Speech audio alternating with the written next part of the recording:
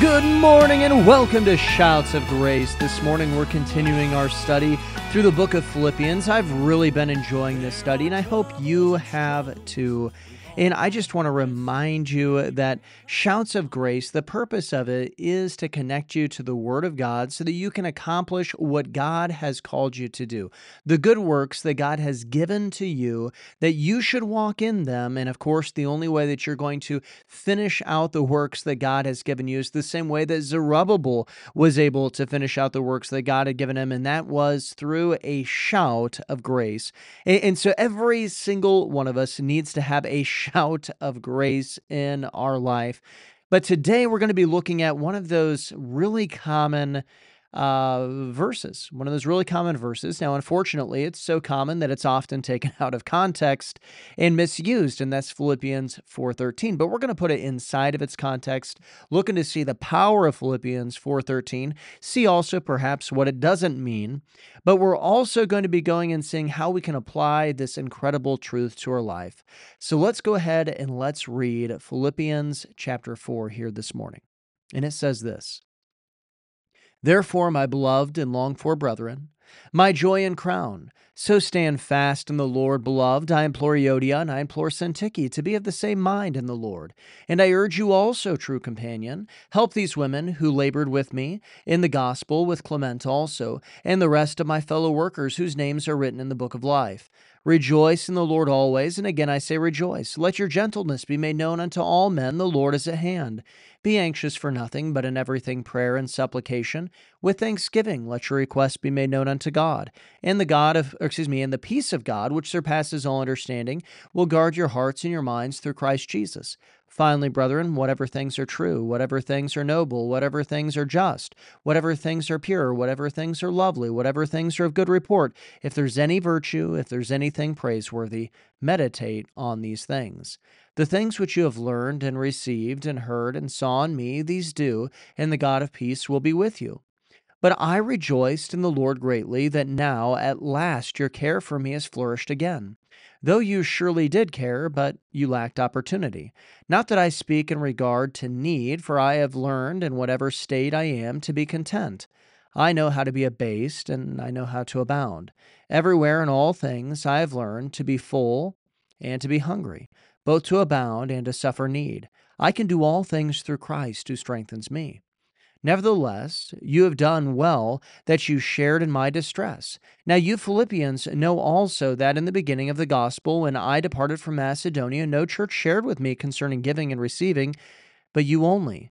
For even in Thessalonica you sent aid once and again for my necessities. Not that I seek the gift, but I seek the fruit that abounds to your account.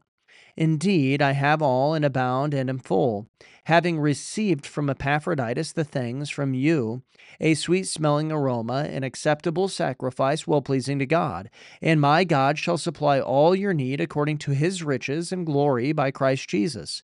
Now, to our God and Father be glory forever and ever. Amen. Greet every saint in Christ Jesus. The brethren who are with me greet you. All the saints greet you, but especially those who are of Caesar's household. The grace of our Lord Jesus Christ be with you all. Amen. We see here this verse that many people use and quote, and sometimes quote it out of context, and they misuse it, and that's Philippians 4:13. I can do all things through Christ who strengthens me. Sometimes people go and they use this in many different ways. I remember it was popular when I was in high school for basketball players to go and to write that on their tennis shoe, right? If you're a Christian basketball player, this was in the height of Tim Tebow.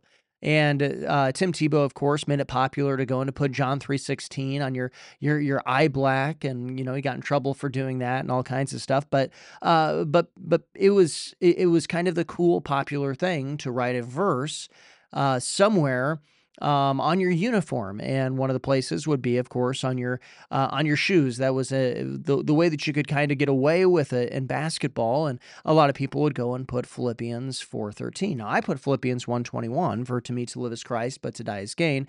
But they put a lot of times people would go and put Philippians 4:13, and I mean the thought was, I could go and jump and dunk a basketball, or I could go and cross somebody over, or make a good jump shot because I've got Philippians 4:13 on my shoe. I can do all things through Christ who strengthens me. And as silly as that sounds, because that's not at all what this verse is talking about, that's how many people use it. Even adults use it today, not just high school students playing basketball, but many adults use it today as they go and they cite this verse and they claim this verse and they think they're claiming a promise of God when they're going to try to accomplish something, and they go and they say, "I can do all things through Christ who strengthens me." And they think, wow, I just claimed the promise of God. But in order to understand this promise of God, we have to understand the context here. The context is key, because this isn't talking about being able to jump over a building. This isn't talking about being able to run faster than a speeding bullet. Or to be more powerful than a locomotive. If you catch what I'm saying here, this doesn't make you Superman, this verse, and claiming it. It's within a specific context and what it's talking about. And we have to understand, what is Paul talking about, because that helps us to understand what the promise is and then to be able to apply the promise. So let's go ahead and let's read that verses 10 through 13 again, because it's important to understand that context. "But I rejoice in the Lord greatly that now, at last, your care for me has flourished again. Though you surely did care, but you lacked opportunity, not that I speak in regard to need, for I have learned in whatever state I am to be content. I know how to be abased, and I know how to abound. Everywhere and in all things I have learned both to be full and to be hungry, both to abound and to suffer need. But I can do all things through Christ who strengthens me." The context of this is that the Philippian church finally had an opportunity to give once again to the Apostle Paul's ministry, to sow into that ministry, to go into invest in that ministry, to make an eternal investment. We're going to look more at some of those principles tomorrow as we really go and see that that's developed in these next few verses. But you need to understand the context here. And the key to what the Apostle Paul is saying is that he goes and he says, "Not that I speak in regard to need, but I've learned in whatever state I am to be content." This is really what the Apostle Paul is talking about, and that is contentment. This is really what Philippians 4:13 is connected to, is this concept of contentment. And contentment is one of the most important parts of Christianity, of the Christian life. It's one of those that goes right next to surrender. If you can get surrender and contentment right, I can tell you that in your Christian life, you are going to accomplish great things for God. You are going to live a godly life if you can get contentment and surrender to God. If you get those two lessons learned, it's like the rest of it is just going to follow right along, because these are just two important lessons. And we see this concept here of contentment being so key for the Apostle Paul. And the Apostle Paul goes and he says, look, whatever state I'm in, I know how to be content. I know how to be abased, and I know how to abound. The Apostle Paul is going and saying, look, there have been times where I have had more than enough, and there have been times when I've had more than enough of difficulties in my life. And of course, we think of the Apostle Paul. He was stoned. He was shipwrecked twice. He was beaten. He was imprisoned. He had all of these terrible things that happened to him. And yet, what do we find about the Apostle Paul? Well, we find specifically, in the Philippian jail, in the jail in Philippi, I should say, is that the Apostle Paul was content in the midst of a prison cell as he was singing and making praises unto the Lord. That's what he was doing. Isn't that incredible to stop and to think about? Just praising the Lord. He's saying, I've learned how to be content. I've learned how to be content. I know how to be abased, be put in a prison cell, have nothing, and yet still be content. I know how to abound, both physical means, spiritual means, circumstantial means. He knows how to abound.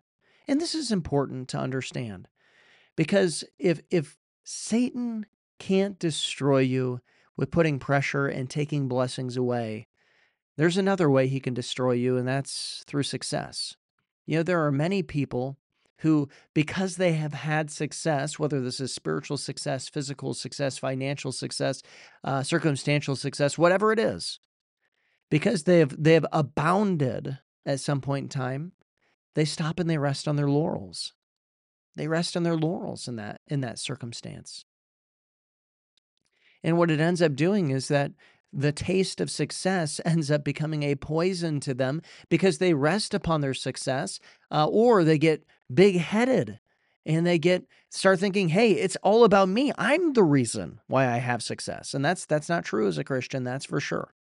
That's for sure. It's got to be the blessing of God. And we stop and we realize here that you need to both learn how to be content in your abased when you have a lack of something, but then you also need to learn contentment when you abound. Because then the reality of it is what you're saying is that my contentment is not dependent, my joy is not dependent upon my circumstances, but it is tied directly to my relationship with God, because I'm not looking at what's going on around me. I am looking to Jesus. I'm looking to Jesus. And the Apostle Paul is going and saying, look, I've learned how to be abased and I've learned how to abound, but I'm content in all things. And he says, everywhere in all things I've learned both to be full and to be hungry, both to abound and to suffer need. He's learned that in whatever circumstance he's in, he's going to do what? Be content. And then he calls upon this great promise. I can do all things through Christ who strengthens me.